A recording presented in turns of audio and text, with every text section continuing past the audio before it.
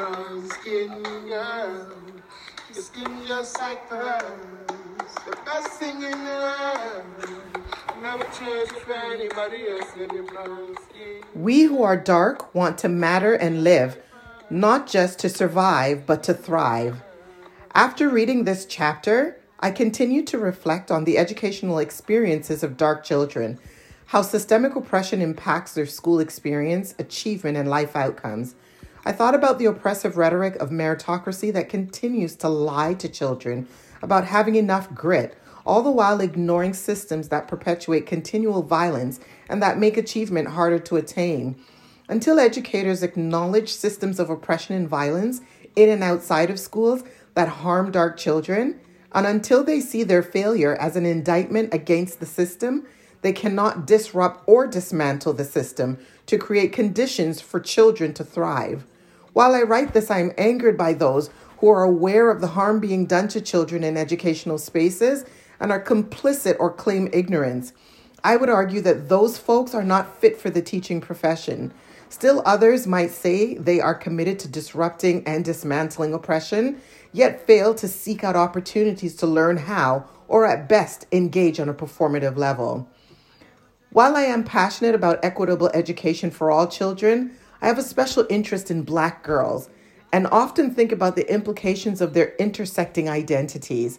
Research around issues of anti-Black racism and other disparities usually centers around the experiences of Black boys, which makes the experience of Black girls invisible. The erasure of Black girls from educational discourse inflicts another layer of oppression, while further interventions for Black boys are created.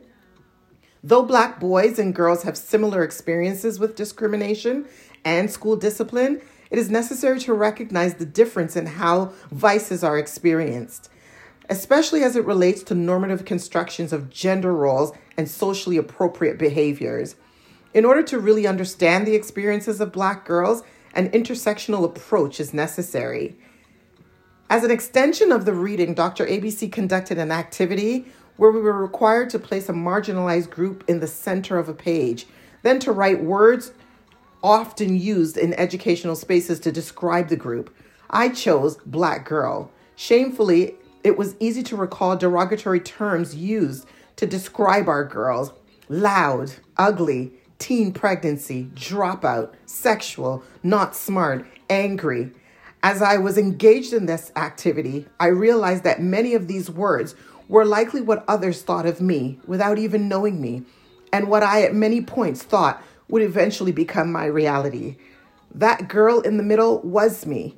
We dark girls don't get to show up as our authentic selves without being judged.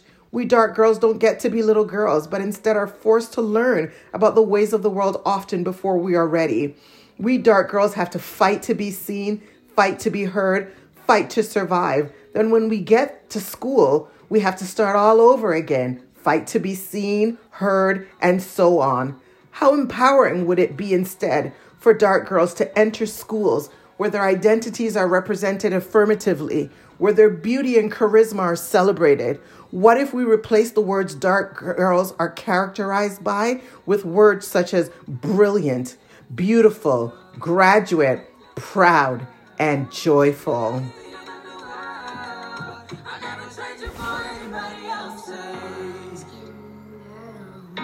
Skin just like pearls. Best thing in the world. I never trade you for anybody else singing.